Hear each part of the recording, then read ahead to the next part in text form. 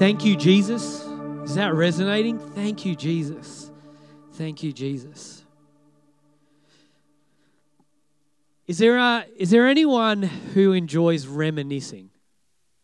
Does anyone enjoy a good reminiscing session? Like two of you? Nah, surely there's more than that. When you're around friends or you're around family and you recount stories together, right? You know what I'm talking about? I thought I'd better explain just because there were so few people who actually reminisce. But do you know what is a funny thing is that some of my favorite times in my life have been reminiscing with people. But that's weird because in my mind, the reminiscing is sometimes better than the actual events that had happened. You know what I'm talking about? And I don't know if you were like this in high school. High school especially is where I think you'd only done 2 years of high school, and then for the rest of high school, you're just reminiscing about what happened in those first 2 years. Does anyone like that? No, that was just me and my friends. It was like you would spend lunchtimes laughing harder than you've ever laughed in your life at a story that had happened a couple of years ago. But that's what you did at lunchtime? No, that's weird. I think that's weird. To mention this, I mentioned this because a couple of weeks ago, after a Rev Youth night, leaders had kind of gone and dropped off kids, and Mark Granger, we FaceTime Mark Granger. Now, that's lovely, and it's good to talk with Mark. But we FaceTimed him, and we started reminiscing about all the funny things Mark had done back in the day, Rev Youth, which usually involved Mark hurting himself. Now, those who kind of know Mark, it happened a lot. And we have all these stories about Mark really badly hurting himself. And it's almost awful that we would laugh because they were serious injuries. But it was so funny to reminisce about Mark high up in the youth hall at Ingle Farm. Those who have been there, and they just had the windows up the top, and Mark was putting some power cords together and got electrocuted while he was half hanging out of a window up. Now, that's awful, right? That he would die. But when it happened, I immediately fell to the ground and almost wet myself. It was just so funny, and it doesn't make sense. He was okay. It was just a little shock. There was some dodgy wiring up there. Someone had made their own extension cord, and he grabbed it. And anyway, but there are all these things. We reminisce, and actually in the reminiscing, we found ourselves the Friday night, and I think Chloe was there, and she didn't really know Mark all those days, but she just had to listen to our reminiscing stories. But I was laughing harder then than I did at the actual event. It's just kind of what happens. This kind of reminiscing is I guess we could call it a remembering or nostalgia, right? Where it's nostalgic. We recount stories and we wish almost that we could go back to those stories, right? You know those nostalgic stories? Well, this morning, we're not doing a reminiscing of Jesus' death this morning. That's not what we're doing. We're doing a different type of remembering,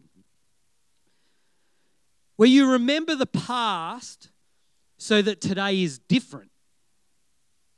It's not a remembering the past, wishing to relive it again right now, but it's a remembering the past so that the today might be completely different. Remembering that counts for something today. Now, I've shared this story before, but a few years ago, we were fortunate enough to get a trip to Germany. And Susie and I got a romantic weekend in Germany while Mum and Dad lived in London at the time. And we visited the Dachau concentration camp. And I believe that I have shared this before. But the German people had decided to keep a memorial on a horrific site. They talked about the process, that they were wondering if they should remember it, whether they should just wipe out the site so that it was gone from their memories forever. But instead they decided that, no, we need to keep this site. We need to keep it in our memories so that it would change how we live today. Not just for a nostalgic moment, not even just to remember the tragic, but so that there every day they would remember we cannot make those mistakes again. I want to suggest that today on Good Friday is a day kind of like that, where we remember something so that it makes a difference today, so that we change how we live today in these moments. And as we remember Jesus' brutal death on a cross, we don't do it just as a historical moment, but to remind us of what it means for us today. You see, in the account that we've just read through, there were two men. Do you remember before Pilate, there were two men? One was an innocent man, faultless, a man who had spent the last 3 years teaching about God's kingdom. He went around healing people. He went around setting them free.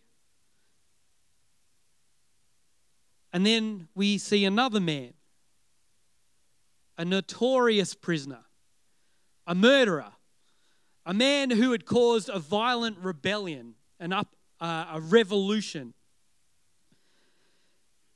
And we see in the story that in the end, the innocent one pays the price of the guilty man, while the guilty man walks away into freedom. Now, although this story is 2,000 years old, I want to suggest again that the story, the same goes today. Jesus, the faultless one, without sin, willingly because of his love for us, takes on the price and the punishment and the curse of a guilty people. And we, broken people who have sinned, who have caused harm to others and our world, we who have rebelled against God because sometimes we think we know better than God, well, actually, we get to walk in freedom today. And when we know that, doesn't that change how we want to walk in that freedom? When we know that Jesus paid the ultimate price for us. Now, there's no shame today. There's no guilt for us today. I've been to plenty of Easter camps in my life, and there are some of those camps where you feel a bit guilty, like I put Jesus to death today, and you feel heavy. And I want you to not wear that heaviness, but instead I want you to know that the act of Jesus on the cross was an act of love. It was a sacrifice, and it requires no payback or debt from us. It was a freely given gift. We've just sung about the freely given gift, the grace. John 15:13 says, "There is no greater love than to lay down one's life for one's friends." You see, Jesus took on our sin, our mistakes, our brokenness, our fleshy desires, our sickness, our religiousness, and he put them to death on the cross. Does anyone think that's kind of good news for us today? Those things that once could control us, the things that felt like we couldn't get rid of, I want to tell you today that Jesus has put them on the cross, that he can put them to death in these very moments. So today, more than anything, we remember. And we remind each other. Because we could remember at home, right, by ourselves. But this morning we come together to remember together, to remind each other of the incredible act of love and grace.